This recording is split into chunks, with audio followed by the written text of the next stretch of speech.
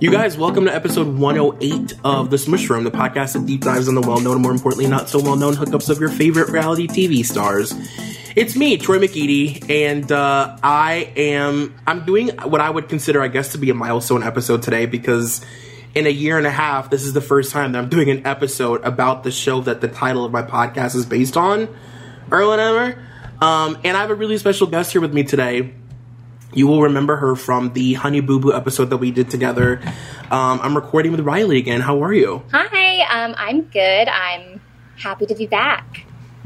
I'm happy to have you back. We're doing a very special episode, not only because of the name thing, but just because it's actually really shocking and kind of dark that I haven't talked about this on this podcast yet. How have I gone this long and not discussed Jersey Shore? I know, yeah. It's kind of surprising that it took you, to 108 episodes? Yeah, to be I should talk about the show that the name of this podcast came from. Ridiculous, but I'm really excited. I'm a pretty big Jersey Shore head. I'm not, totally caught up on these newer seasons of Jersey Shore. My brain, for some reason, is, rejecting the idea of watching it, but I like that they're all together. I like that they all seem happy. I want what's best for them. But, I like old school, 2008 Jersey Shore. Yeah, so I remember when Jersey Shore first came out, 2008, 2009, that first season airing. I definitely watched that. And I would just watch it as it came on, the reruns and stuff, because I was never super, into it. But yeah. I did just, love watching it. I remember being at the gym and being on the elliptical and watching it and just being who are these people? But also they work out, so I should too. It was, my motivation, my one and only time I ever worked out in my life. Yeah. The situation had you shook. You're I gotta get this body in check. Yeah, I'm obviously a little bit older than you, so my, Jersey Shore, my Jersey Shore journey is actually interesting because this show came out during, my peak, young drinking era. The peak of me being, a young person who's, too young to be drunk and drunk all the time. And it really, I will say, had a major effect on, as silly as it sounds now in 2019, it did have a major effect on the people around me, how often we drank. I was in college during this time, and I remember, Jurors Day being a thing, and, everybody just being, all of a sudden having, this ticket to punch that was, okay to just be annihilated, falling into bushes and having your vagina spread open in public, drunk all the time because of this show. It gave people this, freedom to think that they could just be tyrants in public, which is really embarrassing, and my old Facebook photos is still suffering from that. How old were you when the show premiered? So I would have been right around 15, 16, I think. Okay. All right. So you weren't in a phase in your life where you felt you needed to copy the drinking patterns of Snooki. That's actually really good for you. Yeah. Well, so I was not also one of the cool kids in school, so I hardly ever drank in high school at all. So this was just I was still judging people. I was still into judgment at that point in my life. So I'm a human. I really like to judge the Jersey Shore cast and the kinds of people who were going to parties and stuff in high school, just because I wasn't part of that and I wish I could be. Of course. If you can't join them, judge them. No, I get it. And I agree. There also was this culture of just douchebaggery just everywhere. Jersey Shore also, on top of people feeling they could get belligerent drunk in public all the time, it just brought out the douchebaggery in a lot of people. It was a really weird, just tasteless era for fashion and everything. It's Jersey Shore is very much a companion to the Ed Hardy kind of era. Mm-hmm. Oh God, the John Gosselin years. Ugh. But yeah, and so technically we're doing an episode based on Snooki and Jionni today. Just sort of generally. Really, this could just be a Jersey Shore relationship episode because we're talking about the show just in general, and this did kind of become a relationship show. Not intentionally, but it did end up becoming a show based around all these different couples. and all the toxic relationships. And it's ironic because you and I have a very similar, I guess, we kind of like look at Snooki and Jionni the same way, where a lot of people don't. Mm-hmm. A lot of people don't see them as like this really toxic couple. They don't see Jionni as, emotionally abusive.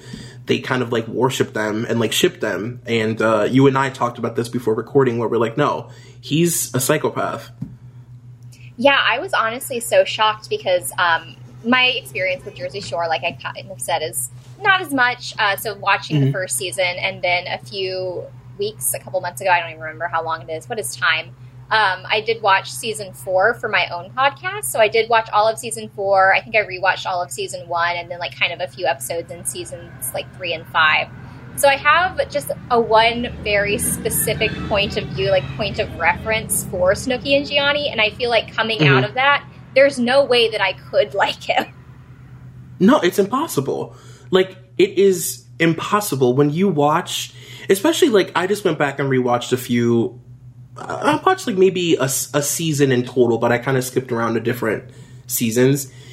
And when you watch the continuation of the relationship, it just gets darker and darker, and she gets more and more neurotic and obsessive about making him happy and making sure he doesn't hate her and making sure that he, like, is whatever. It's like the whole thing, like, of them just in this weird, like, hamster wheel of her being judged by him and him hating her for being Snooki, but also, like, piggybacking off of her. And, like, it's like he fell in love with Snooki and then wanted to change everything about her. Yeah, I can't. It's just, let's get into it. Okay. So, Snooki and Jionni Lavalle, I think is how you pronounce his last name, started dating in September of 2010. They got engaged in March of 2012, and they've been married since November of 2014. They very famously met at Karma nightclub while filming The Jersey Shore, and Jionni later became like a very integral part of the show and the cast, and to the point that he ended up having a spin-off show. And Snooki and Jionni are fascinating to me because, I don't know, like, Snooki sort of, like, she's obviously in the driver's seat as far as, like, branding their relationship, like, marketing them. She's really good at making them feel like some sort of, like, internet aesthetic. And it's just fascinating because I don't think that when we were introduced to Snooki, anybody had any thought in their mind that she would become this marketing genius and would have, a 15, 16-year-long reality television career, a bunch of spin-off shows, book deals, branding, like suntan lotion line or whatever. Snooki is like the Guida Kim Kardashian. Just like low-key a genius and knows how to like develop her brand and like organically shift it from like one phase of her career into the next without people like really catching on to what she's doing. Like, she just so seamlessly slipped into like that mommy blogger kind of role, and it's like, wait, 5 minutes ago you were like face down, ass up. Yeah, it's true. She knows her audience. She knows what people want to see from her. She knows what they expect from her. She knows who is, like, checking for her every day. And obviously they have 3 children together. That's a huge part of their internet presence, is that they're parents. And, I know that they do have a really, like, ravenous fan base and people who really genuinely adore them and, like, ship them and love this sort of, like, wrapped in a bow ideal version of their very problematic relationship. But we are going to kind of break down our reasons for thinking that Jionni is a scumbag. And I guess we can kind of start with Snooki. Of course, I did a little bit of research about her past. Nothing that people probably don't know, but maybe people don't. Like, a lot, I just assumed that, like, the whole world was watching this show, but a lot of people didn't. It was 10 years ago. So Snooki was actually born in Santiago, Chile. She was adopted and then raised by Italian parents in New Jersey. Her dad is a firefighter and her mom is an office manager. And she's also always been very honest about the fact that she was adopted. That was like a weird controversial thing when she first became famous, that people were like, she's not even Italian. Like, that's so inappropriate. I know that. I remember that outrage. Like, people were like, she like bamboozled us. It's like, yeah, but she was adopted by an Italian American family. Like, yeah, she can claim their culture. She grew up in that family. Right, like, stop looking for reasons to tear down Snooki, please. Please. Yes. She had a pretty normal childhood from what I gather. She was a cheerleader. She was very popular. She describes herself as a former mean girl and bully, which I live for. I live for, like, a tiny little teenage Snooki being, like, a mean girl. And she's also been very open about the fact that as a teenager, she suffered a pretty extreme eating disorder. She was in gymnastics, and like I said, she was in cheerleading. I think she said that at her lowest, she weighed 80 pounds. And it's really sad considering at the height of her fame, like, her body was subject to so much ridicule, and she was made fun of for, like, being a, quote, meatball or whatever, which is something that she obviously, like, named herself, but, like, people, like, really hated Snooki and really liked attacking her and, like, judging her for the way she looked. And her body was ridiculed in a way that, like, if it was 2019, that shit would be absolutely not happening. So, like, both on screen and off screen, because even in the first season, like, Mike is talking shit about her body, calling her fat. Like, you know, she, you know, has to explain to them that, like, she had suffered an eating disorder, so those kind of comments really hit her. And then even from there, like, the public still, like, latched on to that and nonstop talking about, like, her body and her weight and what she looks like, the tabloids. Oh, she's lost weight, she's gained weight, that sort of thing. Mm-hmm. Even to this day, not as much anymore, but I feel like there's always still going to be an undercurrent of, like, this is what Snooki looks like now. Like, look at her transformation. Yeah. And the emphasis, obviously, is on her weight. Yeah, she lost weight, and she also worked that into her brand, too, that she's now this, like, fitness mom. But she told the media, ironically, after she became famous, that she obtained the name Snooki in middle school, and then it was, like, this inside joke between her and her friends, because she was the first person to kiss a boy, and apparently it was, like, a Save the Last Dance reference, which, like, you know, I haven't watched Save the Last Dance in about 15 years, so I don't remember the reference. Shout out if you do. But she said in an interview a few years later, before the show, no one really called me Snooki. They were looking for nicknames on the application. One of my girlfriends used to call me that just to be funny, so I wrote it down. And then I was like, oh, fuck. Now that's going to stick. And I wish I'd put something else. Which is insane to think that, like, Snooki... Because so much of Snooki's appeal, aside from the fact that she's just, like, magnetic, was her name. Because nobody had ever heard that word before, but it, like, rolls off your tongue so easily, and it's such a good nickname. It's like, from the moment we heard the name Snooki, it's like it had always existed in pop culture. Yes! Yes, from that first Party's here!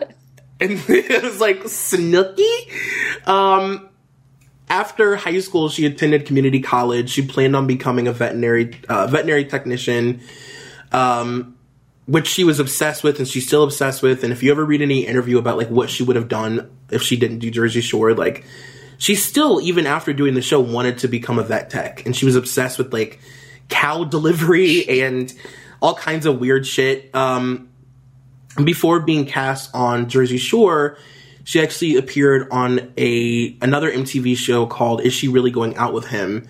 Which was during this weird period for MTV where they were doing these really scripted, hidden camera, like, fake we gotcha shows. You know, like, we've set up cameras in a coffee shop. And, like, whatever, and then they hire actors to pretend that they're in these weird situations. Have you ever seen the clip of her on that show? No, I really need to, though. It's good. It's on YouTube. She looks like a almost realized Snooki. Just not quite there. The proto Snooki. Yeah, the poof wasn't there yet. Like, she was so close. And the producers of the show obviously loved her. They said that they loved her sort of, like, off the cuff, unscripted moments. Which, like, obviously on a show that's completely fake, for you to have unscripted moments that stand out is a good thing. And they collectively had all decided that they wanted to cast her on whatever they were coming up with next. So, in its original format, the Jersey Shore was actually going to be a Guido lifestyle competition series. So it was supposed to be like The Challenge with a bunch of Italians. Like, which is the weirdest, but makes sense for the time. It's really not that far off. A woman named Sally Ann Salsano, who had previously worked on A Shot at Love with Tila Tequila, really helped shape the show and helped kind of make it what it became. And you and I were talking about this last. By the way, we recorded this episode already. Let me just let the cat out of the bag. 15 minutes in, and you finally fessed up. We recorded this episode before. A reoccurring theme for guests on my show is that they do it twice in a row. Like, it's actually so fucked up, and I'm so lucky that the people I record with are cool. Because, like, sending out the text that's like, hey, the work that we did none of it saved, by the way. I feel terrible. But you were cool about it, thank God. I don't know what happened. I don't know. But so the Sally Ann Salsano woman, she's amazing. She's iconic. And she is, if you don't know her, the way that I was introduced to her was on an episode of the Hollywood Reporter Roundtable on YouTube. That show where they, like, get a bunch of actors or, like, comedians or whatever together, and they just, like, talk about their experiences. She was on the reality TV episode with RuPaul and Leah Remini and Kris Jenner. It's amazing. And she literally stole the show. Like, she was the highlight of that entire episode. You have to watch it. I know. I should have watched it between the last time we recorded and now, because that's just what a fascinating group of people. I know. And to think that she stole the show from RuPaul, Kris Jenner, and Leah Remini is, like, a lot.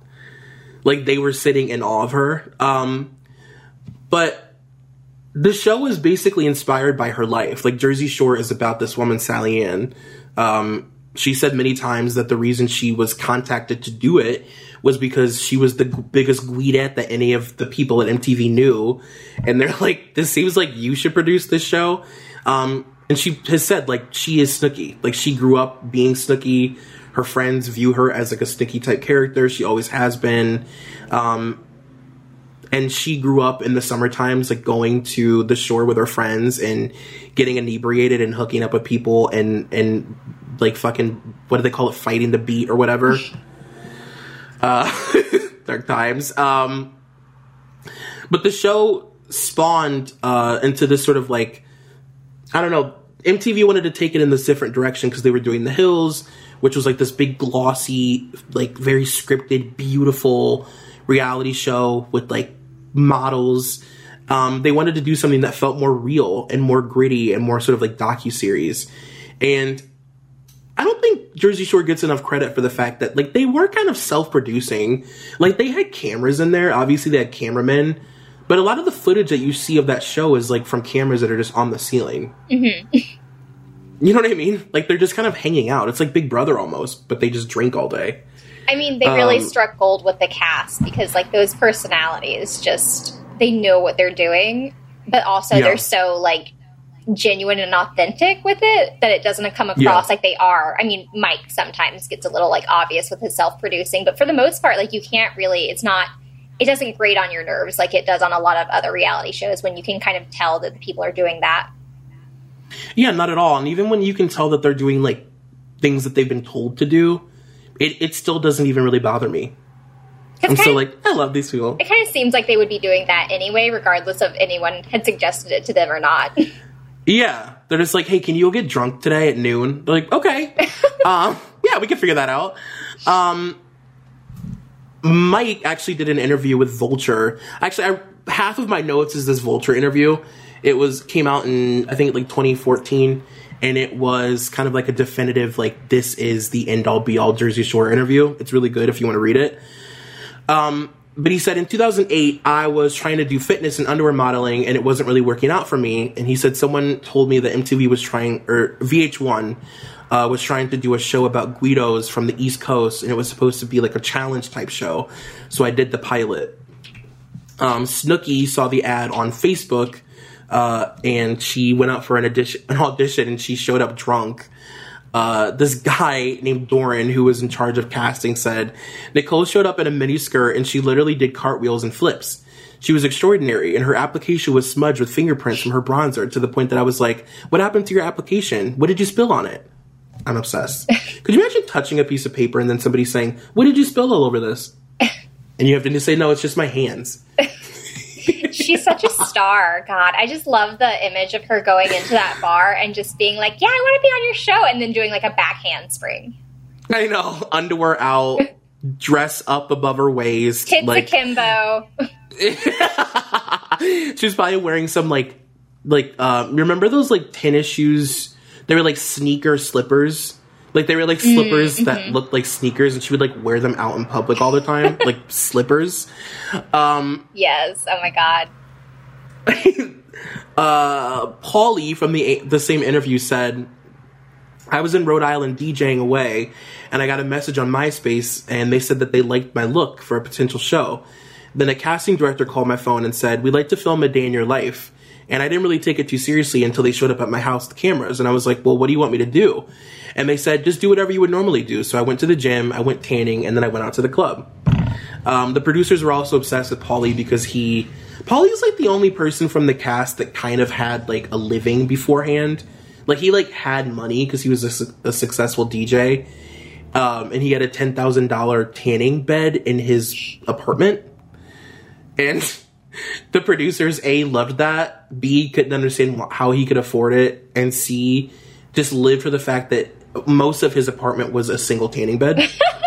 He just lives in the tanning bed. He, like, eats in it. And then Angelina, she said, I was going through a breakup. My girlfriends were like, you're coming out tonight. We're going to the clubs. And I felt some girl tapping me on the shoulder, and she goes, listen, I've been watching you for like half an hour, and I think you're amazing, and I want you to interview for something special. JWoww said that she worked at a nightclub in Long Island. She said, we held casting calls all the time at my job. She said they were casting for a VH1 show called Paris Hilton's My New BFF.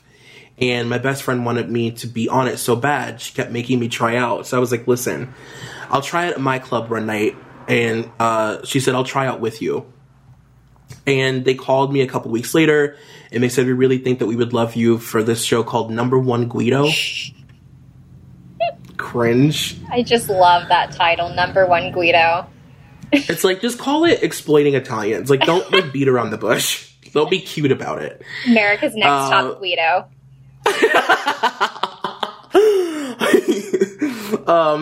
Ronnie said, I had a shore house with my friends. I was already in Bilmar, and I was out one night doing whatever I do, and I guess being a creep, if you want to say, and a lady approached me, and she was like, well, Ronnie's so gross. A lady approached me, and she was like, listen, you fit the criteria for a show that somebody's casting. Would you like to try out?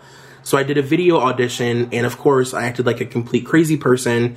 I took my shirt off, I fist pumped, and you know what? I did my best. I was acting like a maniac.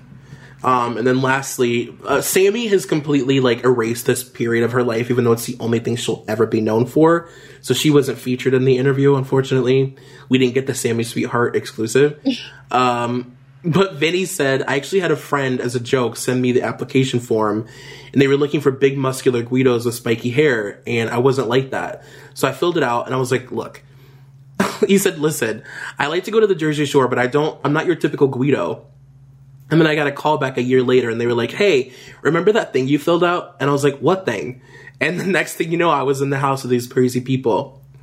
It also kind of makes me sad that there's a world where, like, Dina couldn't do the show. I think somebody in her family had died or something, or there was something going on with her family where she couldn't go. So that's why Dina wasn't on the first season. And like that kind of breaks my heart, because Dina actually is my favorite cast member of the entire show. I love Dina, and so I had never really experienced her before watching season 4, because I had just seen like season 1 and parts of season 2, and I never liked Angelina, and I knew that she got replaced by another girl at one point, but I just like didn't know Dina. And then like watching season 4, I was like, oh my god, I love her, she's so cute.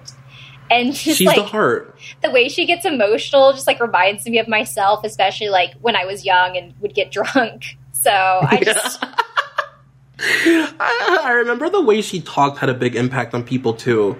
Like, Dina was very quotable because she would always say things like, she'd always end her sentences with, I feel. And I remember that being like a thing people would do to make fun of her. Like, I'm hungry, I feel. Where are my underwears? She's so cute. But yeah, I feel like if she had been on from season 1, she just would have gotten more of the respect that she deserves. absolutely. Like, to the point where, like, Snooki's fame would have maybe come into question. You know what I mean? Like, the way that Snooki got famous from season 1, I feel like Dina had potential to be a breakout star. She was like, she came in hot. Like, as if she had never not been there when she finally showed up. I mean, I guess it helps that, like, she knew Snooki and they were friends. Season 1, I feel like with Snooki and Dina would have been, like, the two of them are a package deal. And I don't think, like, they would have had nearly, well, not that Dina has, like, a significant amount of fame compared to Snooki, but Snooki I don't think would have had nearly the same amount of, like, fame as an individual. Yeah, almost like maybe JWoww and Snooki wouldn't have had, like, a whole side career after the show. You know? My God, that's so true. Because it would have just been Snooki and Dina, like, always and forever, amen. Because, let's face it, like, we love a JWoww moment. You know, after she has sex with a guy, she'll rip their frickin' head off. But, like, JWoww wasn't a star, really. Like, JWoww was, like, an interesting person living in the house. But, like, you really got to see how sort of, like, muted her personality was when they weren't, a group. And when it was her and Snooki on their own show. I mean, like, the star of the show was Dina. And if they had gotten a spinoff, can you imagine, like, a meatball spinoff show? Oh, my God. I see it as, like, a travel show. Like, Meatballs Take the World. Yeah, almost like Paradise, like Tara Reid's old show, but, like... Yes. Meatball Dice. Oh my God. Okay, someone get the producers on the line. Where's Sally Ann? Sally Ann! Another really interesting thing about the first season, which I guess wouldn't come as a big surprise, but, like, compared to where they ended up... Oh, sorry, my phone just rang. Compared to where they ended up, they made no money. Like, during their first season, Danny, the owner of the Shore Shop, the Shore Store, actually, in the house that they were living in, was actually paying them the money that they were using to survive, because they weren't really being paid by MTV yet. And while they were filming, like, they were also desperate for money, that they were all doing, like, side hustles. So Ronnie was trying to become, like, a successful real estate agent, and he would be making, like, business calls on the duck phone, like, trying to close deals to make money to go out, to, like, survive and be able to buy clothes and, like, maintain tanning and, like, whatever for the show. And Vinny actually mentioned that they were so broke that they, like, begged Karma basically to, like, let them promote.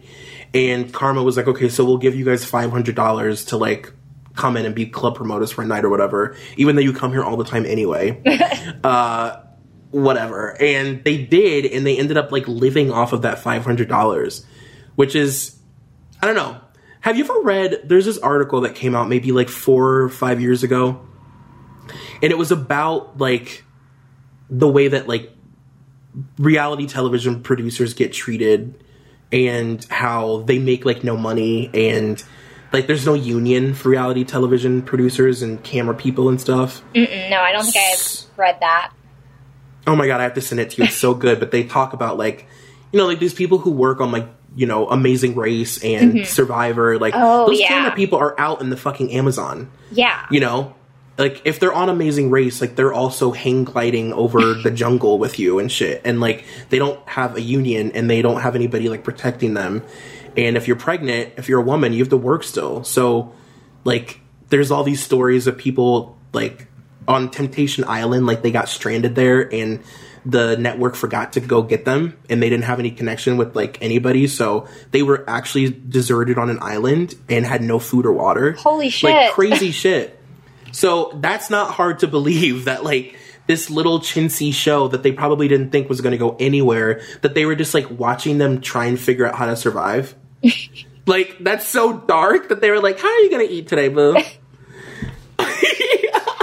Like, how are you going to pay for your food? Go pick up a couple extra shifts down at this, like, Shore Shop.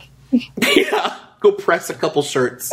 But the show, ironically, didn't premiere to great, like, numbers. Like, when the show premiered, and I think, looking back, it's, like, revisionist history, where you look back on it being, like, this big, giant, you know, major milestone in pop culture, which it was, but at the very beginning, people just, like, didn't really care. It was a slow burn that eventually became something that the entire world seemed to kind of collectively, be talking about and writing about and complaining about and trying to copy and boycott and just all the things. The show was obviously controversial. We can't beat around the bush when it comes to that. People really wanted it off the air. It was one of the first reality shows to make like national headlines for offending, you know, an entire race of people.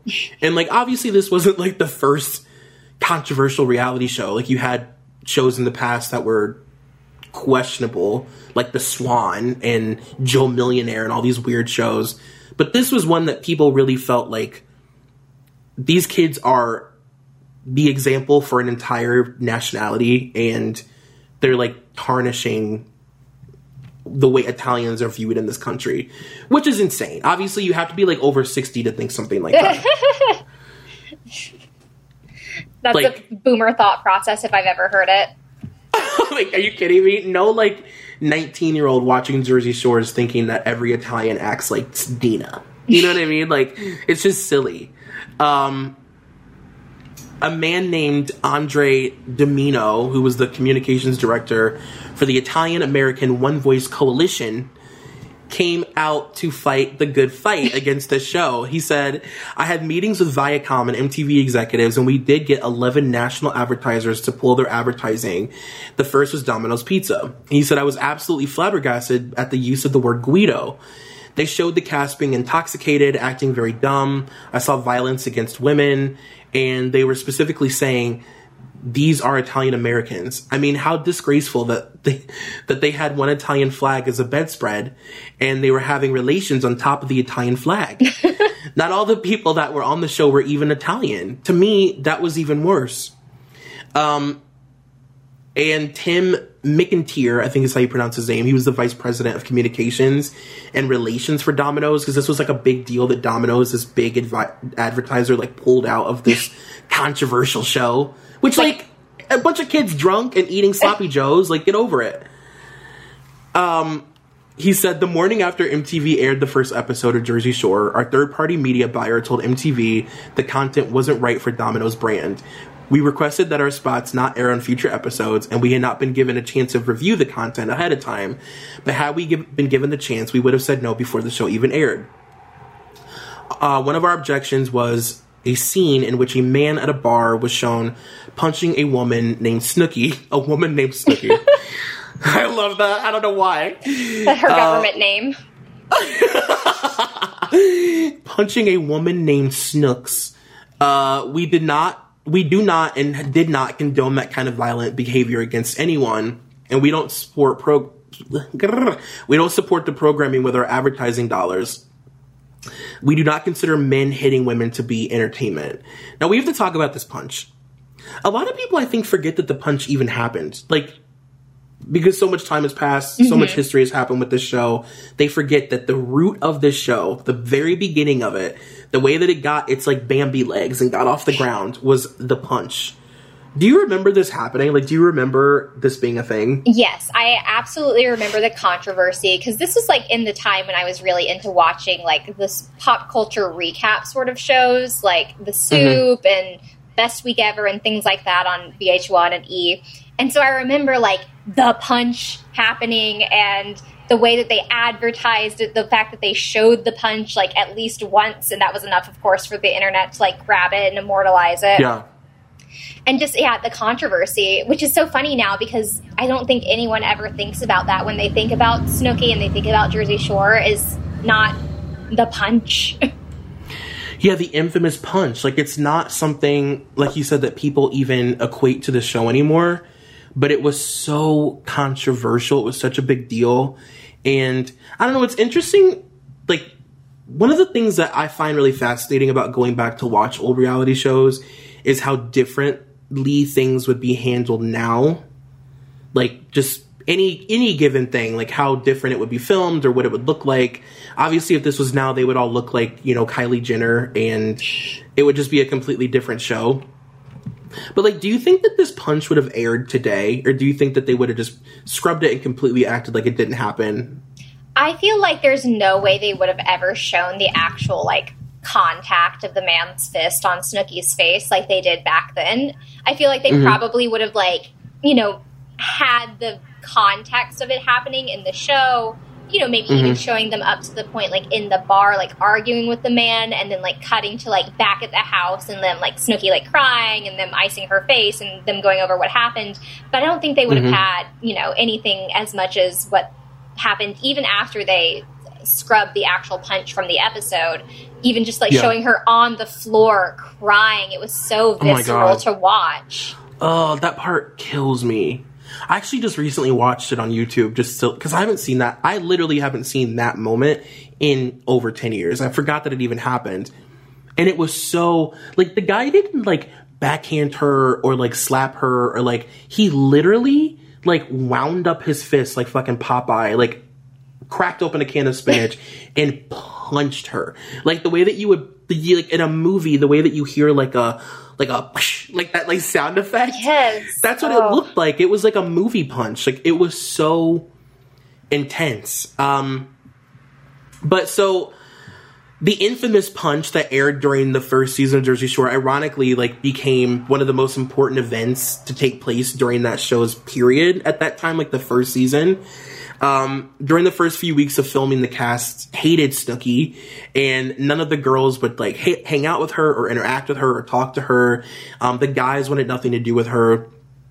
She was actually planning on going home, and she even, like, spoke to the producers about when she would be making her exit and, like, how they would, like, you know, like, in a scripted way, get her out of the show because she didn't want to be there. And Dorian, the guy that I mentioned earlier from casting, said Snooki had never been away from home. The other roommates didn't like her, and she didn't fit in. She wanted to quit the show, so what brought the house together, unfortunately, was the attack on Snooki at the bar, because suddenly they protected her, and at that moment, they became a family.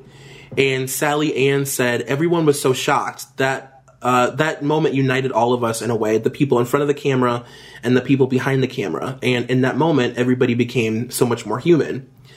And it's true, when you watch the season, like, before that, like you said, they were calling her, like, Snickers and making fun of her. And Jenny was so, like, JWoww was, like, the meanest to her. Yeah, she, like, hated her. She was repulsed by her, like, wanted to beat her up, and was like, they all hated her. And then after the punch happened, it was like, all of a sudden, like, the relationships that they carried on for, like, 15 years, like, that's when you saw them form, which is super dark that that's where it stemmed from, but it's actually really sweet at the same time, because it was like, it made them all realize how fucking harmless and sweet Snooki is, you know? Yeah, she was, like, their little sister or something. Yeah, she became, like, their sister. So cute. And there was some back and forth as to whether or not they would air the punch. They didn't want to pretend that it didn't happen because it bonded the cast in a way that would feel unnatural if they didn't explain it. Especially because they all hated her, and then they didn't. The next day, the audience would have been like, what the fuck happened? And it became a really big reason that they all became so close. But they also at the same time didn't want this, like, 21-year-old girl, like, having to live with this horrible moment being aired on TV for the rest of her life and on the internet.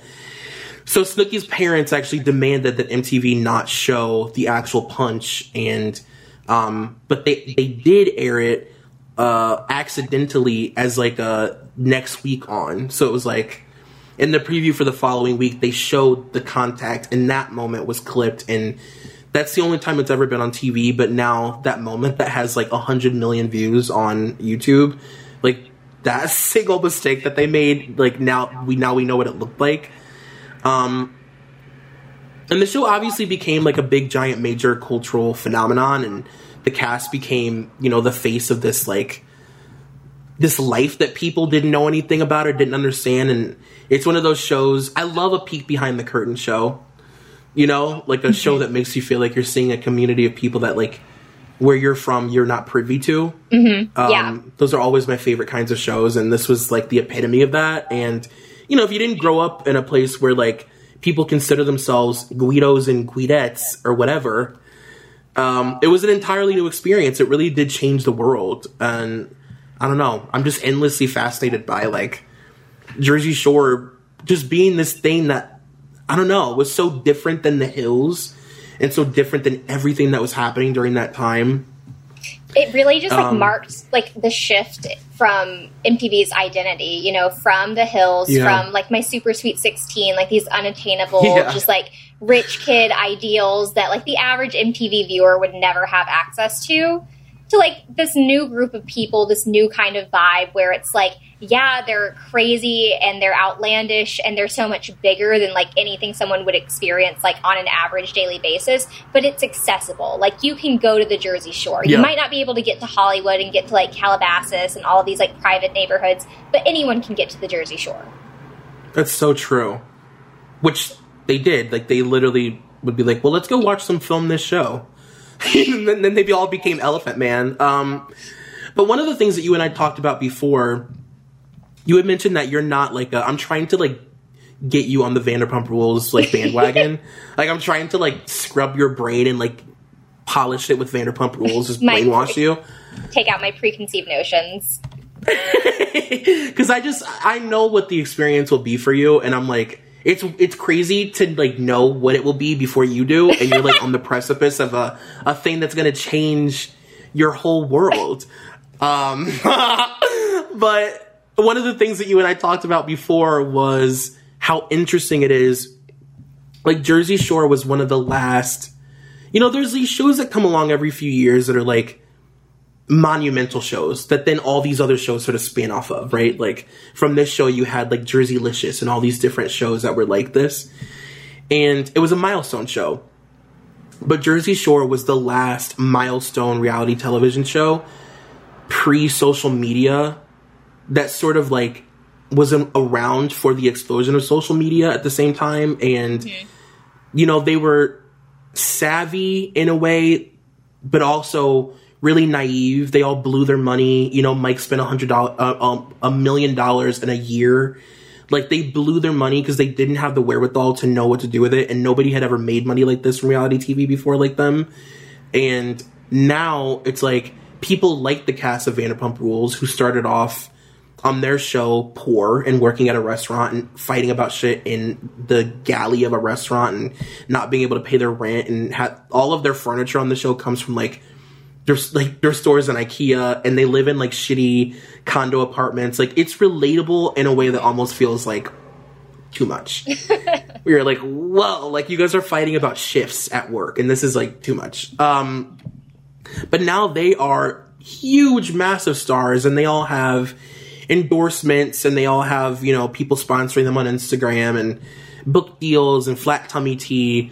But, you know, reality TV people owe so much to Jersey Shore, like watching them make their mistakes. And, you know, Mike is in fucking jail, you know, and for tax evasion, and it's like sad that they had to kind of be the sacrificial lambs for that all these other reality TV stars would know how to spend their money. Yeah, I want to write a dissertation on like social media and this kind of era of reality television, because it's so symbiotic, especially Jersey Shore, because it was such a phenomenon, especially after the infamous punch. I feel like it was almost like right at like the point where Jersey Shore helped social media grow, and social media obviously helped Jersey Shore grow. But it's like they provided the content that everyone was tweeting about and, you know, posting about on Facebook and sharing the clip, putting it on YouTube, you know, like linking that to Twitter, all of those things.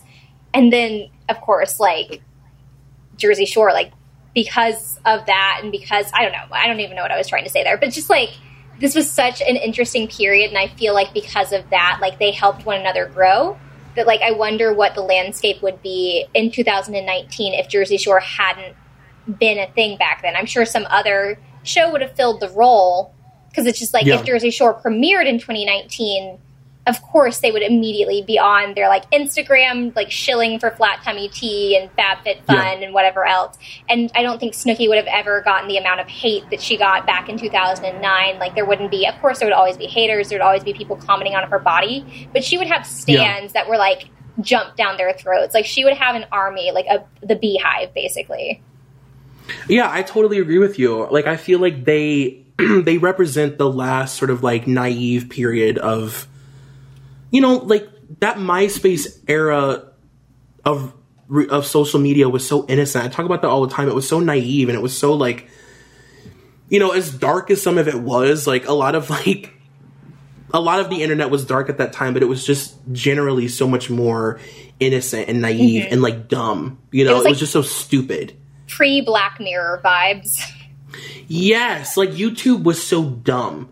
Like you literally would post videos on YouTube of you doing just the dumbest shit. Oh my! Absolutely. It wasn't because you wanted to be a fucking star or end up with a reality show. You were just like doing things on the internet that made you feel happy and like that were just fun. It wasn't about becoming famous. Actually, this really interesting quote from Snooki from that Vulture magazine article where she said, "We went to LA for press during season 1. None of us went to the West Coast before, and Kimmel was one of our first big shows.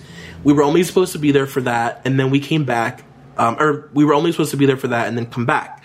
But we ended up staying a couple extra days because they were booking us for all these other shows.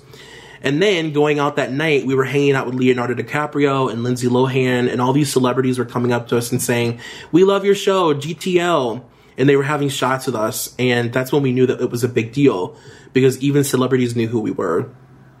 And they got so famous, they were so giant, that the president actually mentioned them in his Correspondents' Dinner speech and like made a joke about like tanning taxes in New Jersey, and said something like, "Oh, like the Jersey Shore cast won't be taxed," and everybody like lost their shit because, you know, at that time that was a cutting edge joke.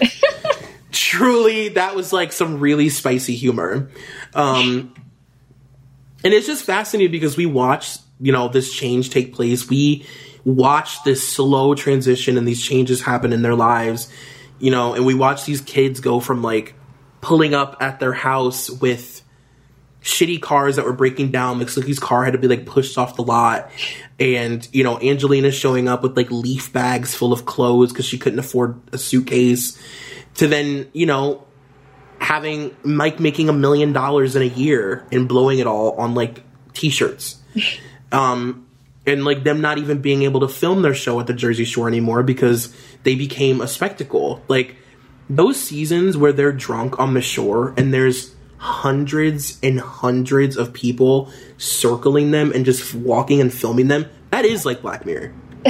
Yeah, it's so interesting to me, like the way that they had to continue filming the show, because obviously, you know, it's set at a beach, so they film it one summer. It's huge. They want to continue filming it, but it's winter now, so okay, let's move them to Florida. All right, we filmed it. Let's go back up to New Jersey. It's summer again, and then it's like at that point they can't ever recapture the magic of the first season because it's so huge, to the point where it's like in season 4 they're just like, fuck it, we're going to Italy. We have to get away from these people. Yeah, it's actually sad. It's sad that they weren't ever able to really, like, go back there and have it be like that first season. I mean, they really were, like, spectacles. And Snooki was on a truly horrific episode of South Park. And she was also she was the most popular Halloween costume in 2010. They did an episode of Barbara Walters' Most Fascinating People. I mean, they had people reaching out to them to endorse all these weird products, and this is before, you know, just being able to put, like, Spawn, #Spawn in your Instagram post. Like, you actually had to, like, endorse weird shit. But yeah, so Snooki and Jionni met during the first season. They hooked up one night. She, like, brought him home from Karma, and... during the third season, right? The third season, yeah, sorry. And it was a one-night stand. It wasn't supposed to mean anything. And at the time, Jionni was studying to become a gym teacher and a youth wrestler. I love that. He was studying, and I wrote the quote down as I read it. I'm not trolling. He was studying to become a gym teacher. Like, I know that a physical education degree is a thing, but it's just like, just say that. Be like, I'm trying to get my bachelor's in physical education. Don't be like, I'm studying to be a gym teacher. I'm minoring in, like, Ring Around the Rosie. With a major in dodgeball. It's like, what are you talking about? You're studying to become a gym teacher. You fucking idiot. I studied abroad as a line leader. Thank God that's what you're doing. And he made his debut on the show because You explained this last time better than me because I still don't even know if I understand it. Like, somebody came to the house to hook up with Vinny, and it was an uncle or something. So it was, like, partway through season 3. Vinny brings home a girl. He is, and they do this weird thing in, like, every episode before they go into the smush room and have sex with the person they brought home, where they all just drunkenly hang out as a group in a common area. So that's what they were doing. I guess that's their foreplay. And then before Vinny could get a chance to take her back into the room and have sex with her, which is obviously the goal, her uncle showed up, and along with her uncle was, like, an entourage of people, including Jionni. So I don't know exactly what his relation was to the uncle or the girl, but the uncle was basically like, that's my beautiful niece, and it's time for her to come home now, and they just, like, kind of ushered her out of the house. So that was, like, his first appearance on the actual show. And then, like, a few episodes later, they all just go out to a bar. I love this, too. Like, Snooki's just, like, determined to, like, find some guy. She's like, it's been like 4 months since I had sex. I just want to find someone. And then she's like, it's the end of the night, and I just grab the first person I see because, I'm getting desperate, like, basically is what she says. And that person was Jionni. And they call him the cock block, right? They're like, that's the guy that cock blocked us. Like, let's go ruin their night. And, like, I don't know. I love that first of all, I do genuinely love that they have a smush room. Like, I love that they have a dirty, seedy, literally mattress on the ground, kind of covered with sheets, but not really, never cleaned, disgusting smush room. And it's okay that they just bust in on each other in the middle of having sex. And these poor girls that come home from the club, from Karma, and are, like, naked in bed, like, holding their boobs as the guys are coming in to, like, feed them burgers and shit. Like, yes, they just literally they look so, it's so uncomfortable, and so many things would not be okay in 2019. I don't know how anyone would continue to have sex with them after that and not be like, okay, I'm done now. Like, I'm going to get up and put my shirt on. I actually did read, too, that, there's this list of like scripted and non-scripted things about the Jersey Shore on the internet that's actually really interesting. Things that they kind of had to script, or things that they had to, like, work into a storyline to not break the fourth wall, things like that. Like when Snooki got into her car accident on for example, quote unquote car accident. Her quote unquote car accident, she, like, hit a production car, but they had to, like, act like she hit a cop car because they can't, like, be on a show or whatever. But the girls that they would bring home were all just sort of, like, the producers would walk up to girls at the club and be like, hey, like, do you want to come fuck Pauly tonight? And the girls would be like, yeah. So then they would, like, introduce them, and they would send them home to get fucked on camera. Like, not good. Dark. It's not great. Like, and that is a lawsuit. Because of, like, how in season 4, the twins, like, the twins were a whole thing.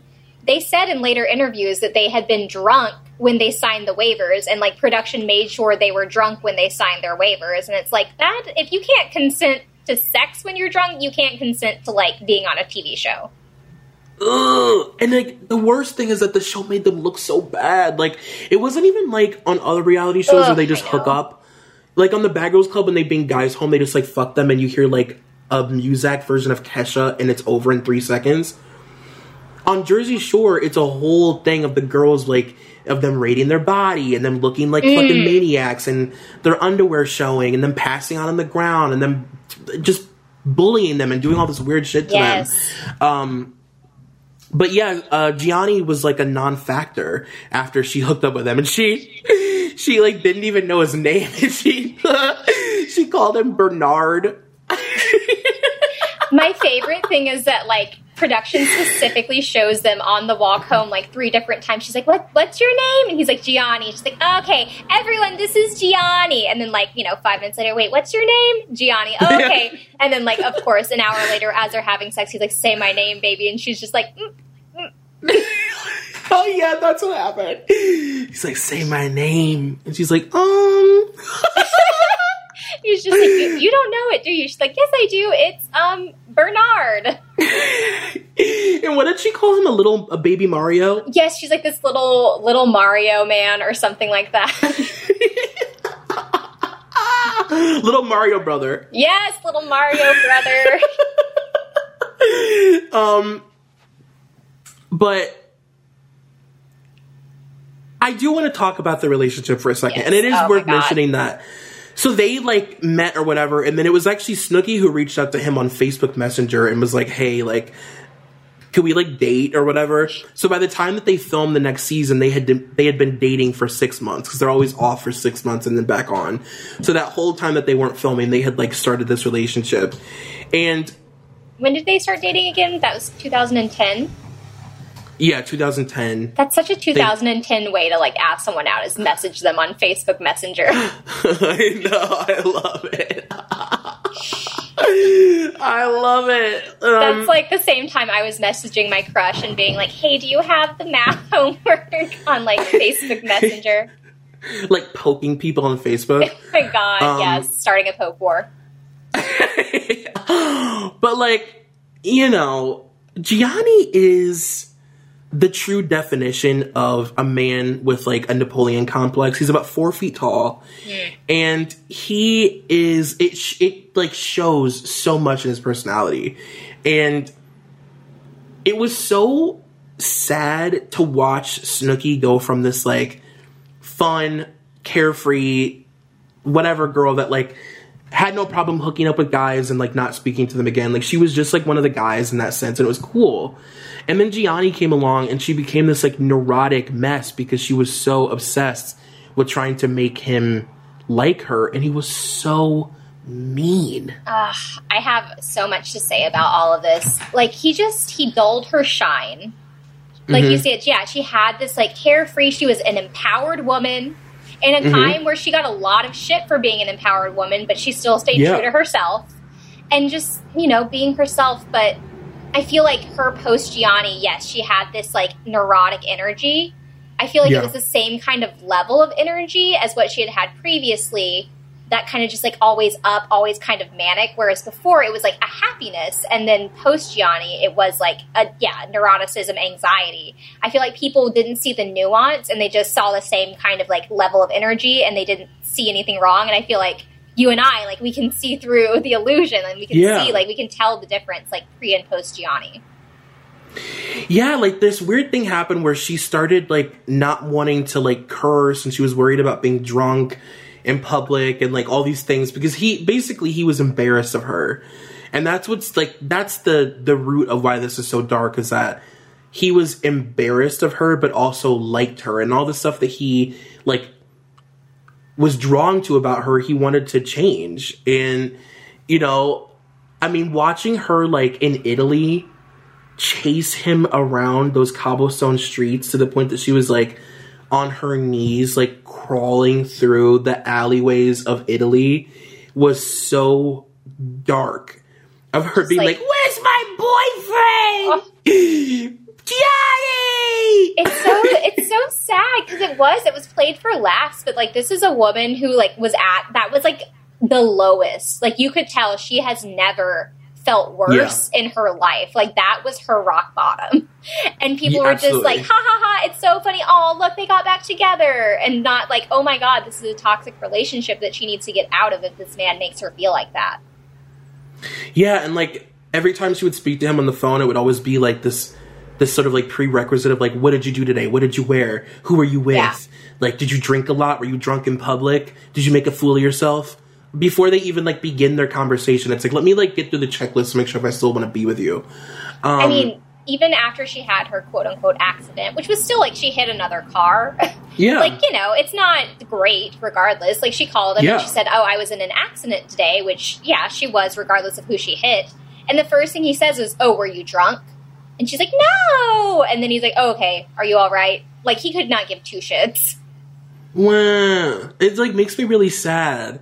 And, like, for this little fucker, like, all this for this little stubby fucker who looks like a big toe? Really?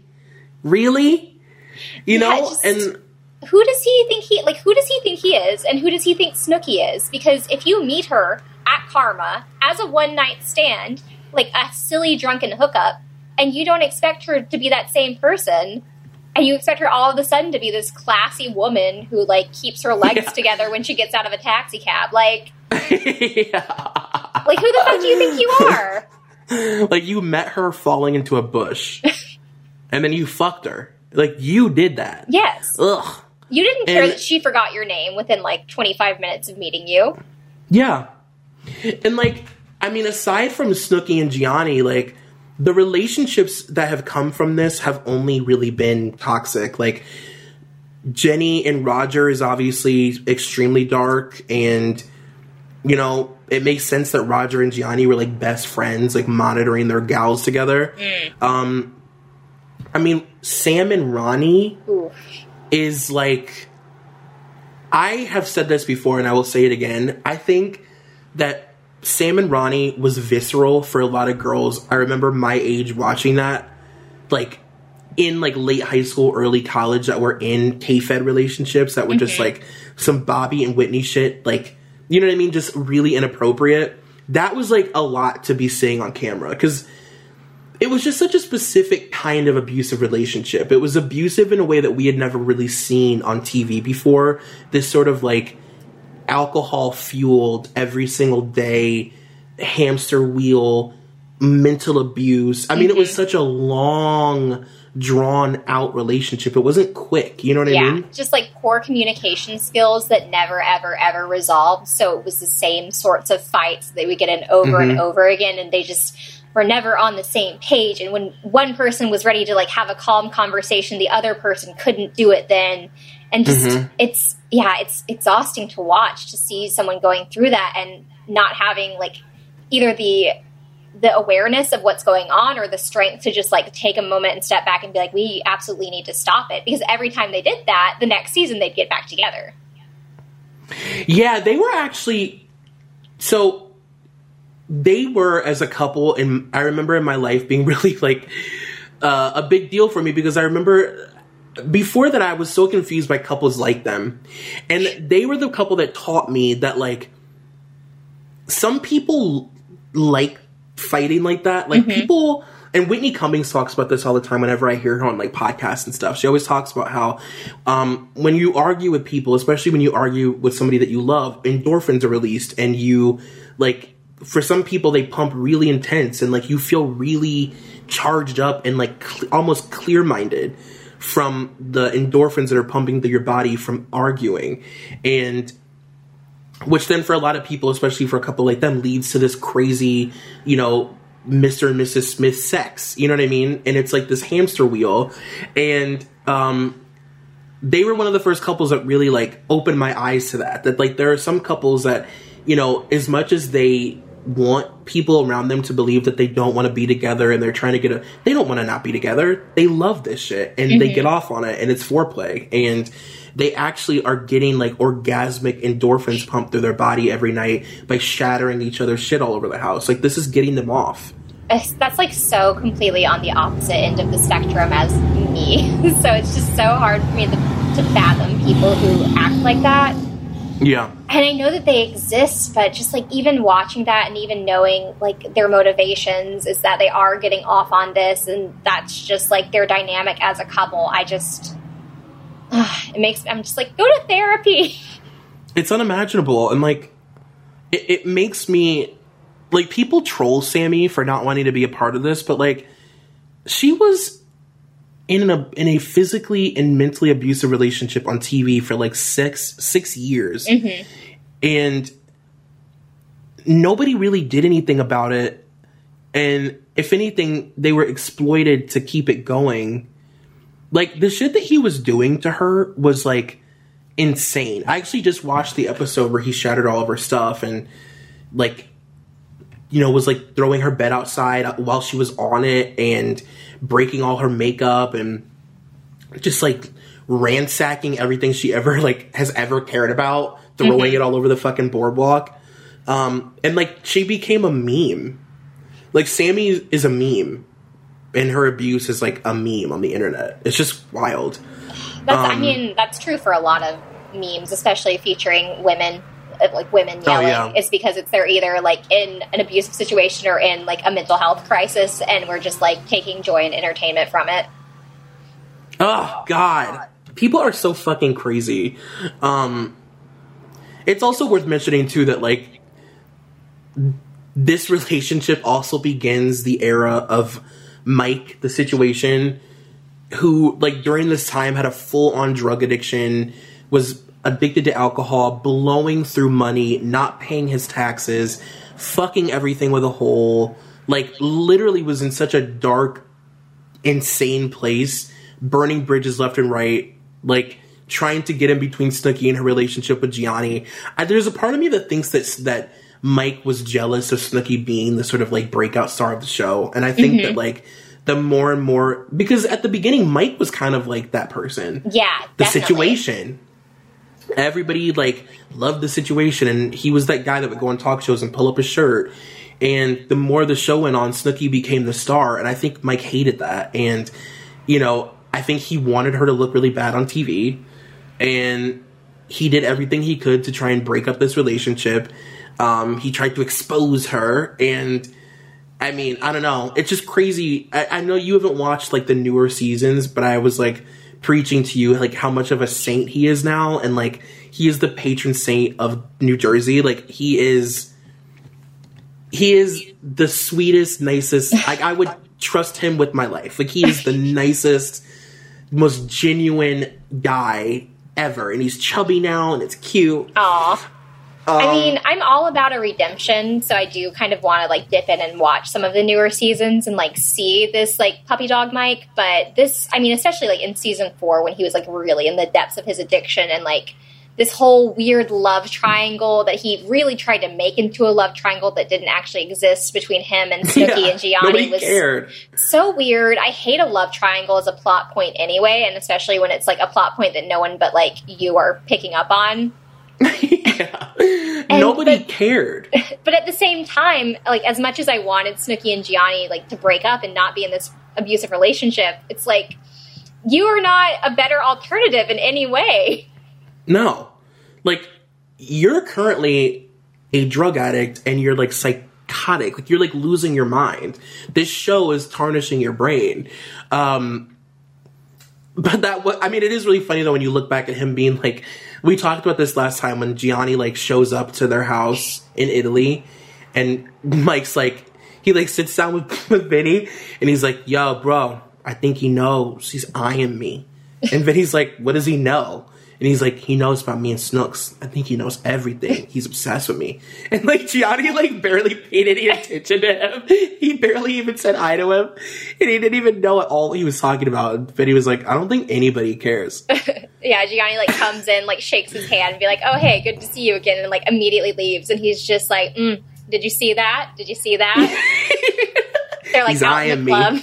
Yeah, he's like, oh, he's eyeing me. He's giving me dirty looks. And, like, camera pans over, and it's, like, Snooki and Jionni making out, like, not looking at him at all. Yeah, they're, like, fucking banging on a VIP couch somewhere.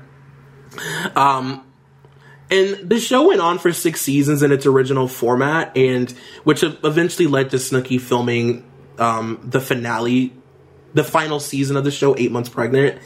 And one of the things that I brought up to you last time we recorded was that the last season of the show feels so weird and so strange because it's like a weird version of the show that America came to love because they went back to the shore, but, like, not really in a good way. Like, it was just like these people have all grown so much from this in a lot of ways, like, terribly, and they just don't, it just isn't the same. It was like trying to catch lightning in a bottle again, and it just wasn't working. You had Snooki, who was, like, pregnant and literally couldn't interact. She couldn't do anything. She couldn't go out. She was, like, driving a motor scooter through the shore and, like, eating pickles the whole time. It was just, like, she was like, why am I here? Wanted to leave the whole time. She's pregnant, living in the fucking shore house.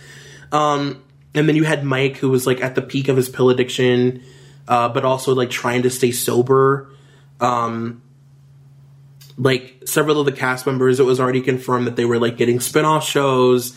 You know, Vinny was doing that weird, like, I don't even know what you would call it, like, that weird talk show that he had that came out with his, like, mom. Dinner at Vinny's house or whatever.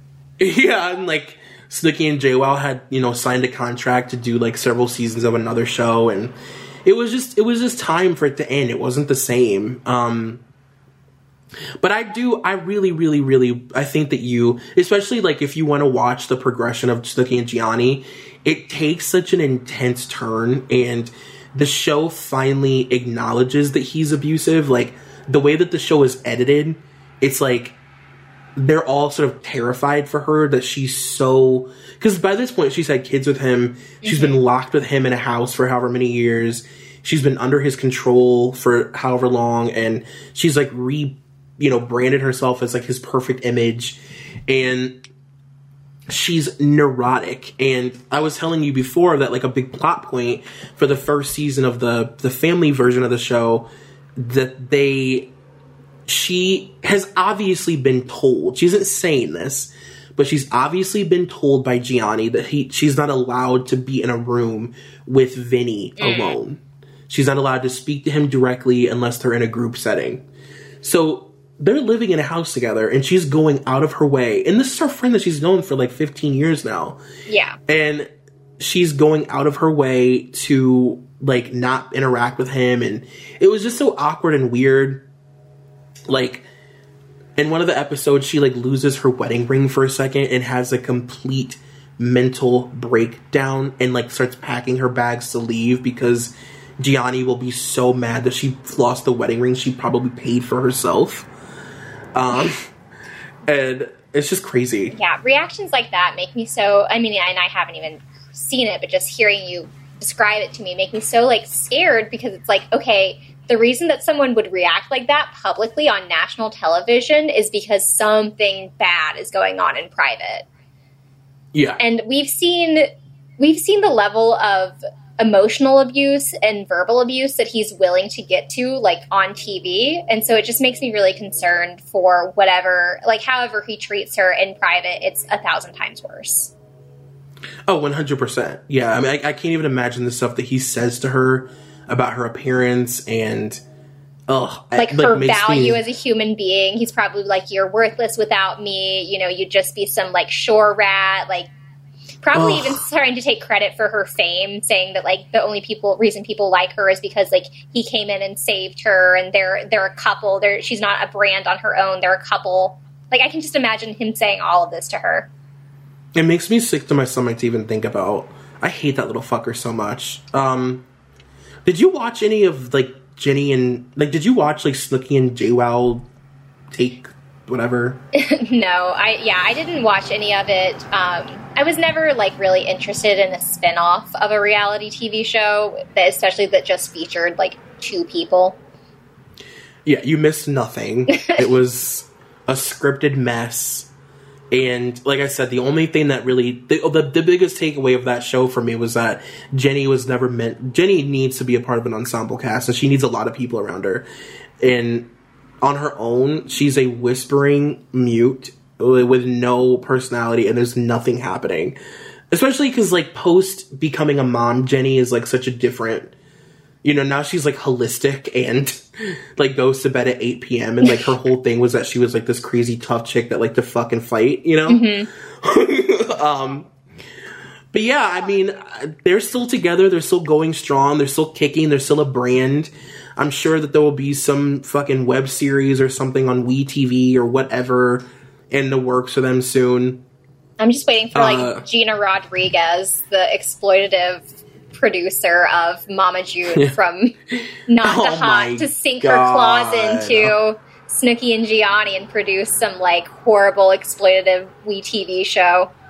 It's only a matter of time. What I see for their future is I compare a lot of a specific kind of reality star to Kendra Wilkinson, and like Snooki's like in that category now to me. Like her career is reality TV. It's all she's ever done. It's all like she's now the girl that's had 12 different shows. Mm-hmm. She's been in a million shows. She did Celebrity Apprentice. Like, she's that girl, you know?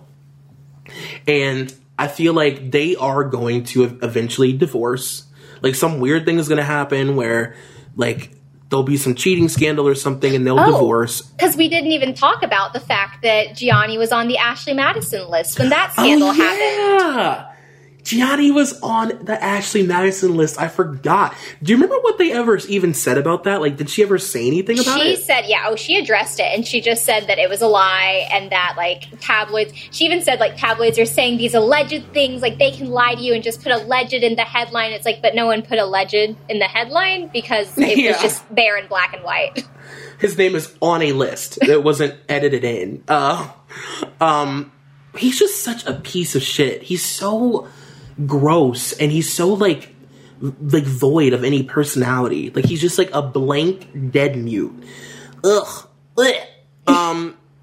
Well, do you have any like closing statements or closing things you'd like to say about this beautiful, beautiful couple in this show before we end this? Just that I'm rooting for Snooki. I do think that she's way more intelligent than anyone gives her credit for. I think she is a genius when it comes to like marketing herself. I think that she can be strong enough to leave Jionni and to like strike out on her own, get her own, like, I'm a single mom of 3, like, I'm a balancing my party chick side with my mom side. Like, I feel like that would be the reality show comeback that Snooki needs.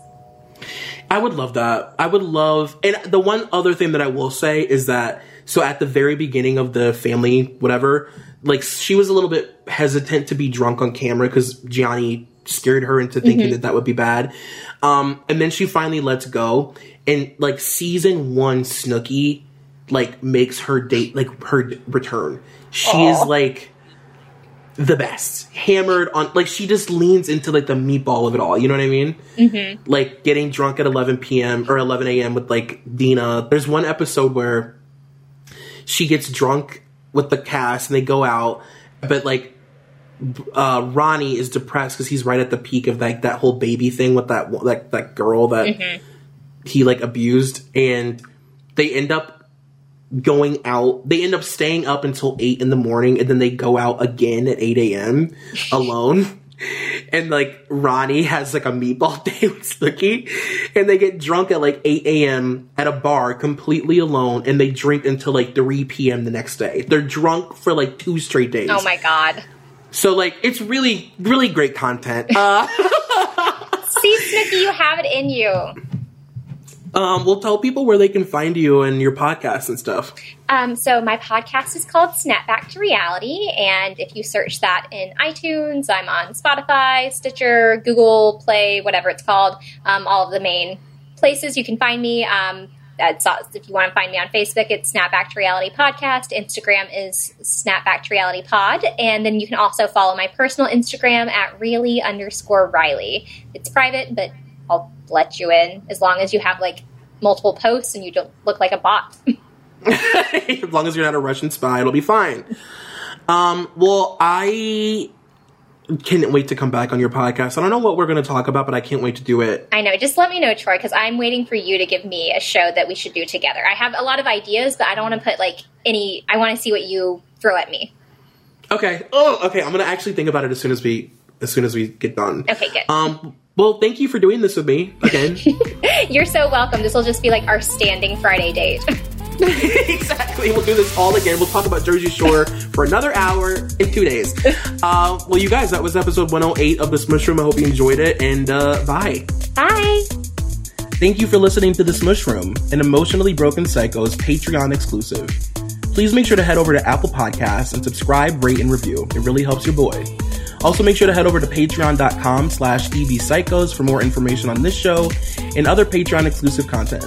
You can follow me on Twitter at Troy McEady. That's TroyMceady. You can also follow this podcast at EBP_Smushroom. Thank you to executive producer Molly McAleer and coordinating producer Nicole Matthew.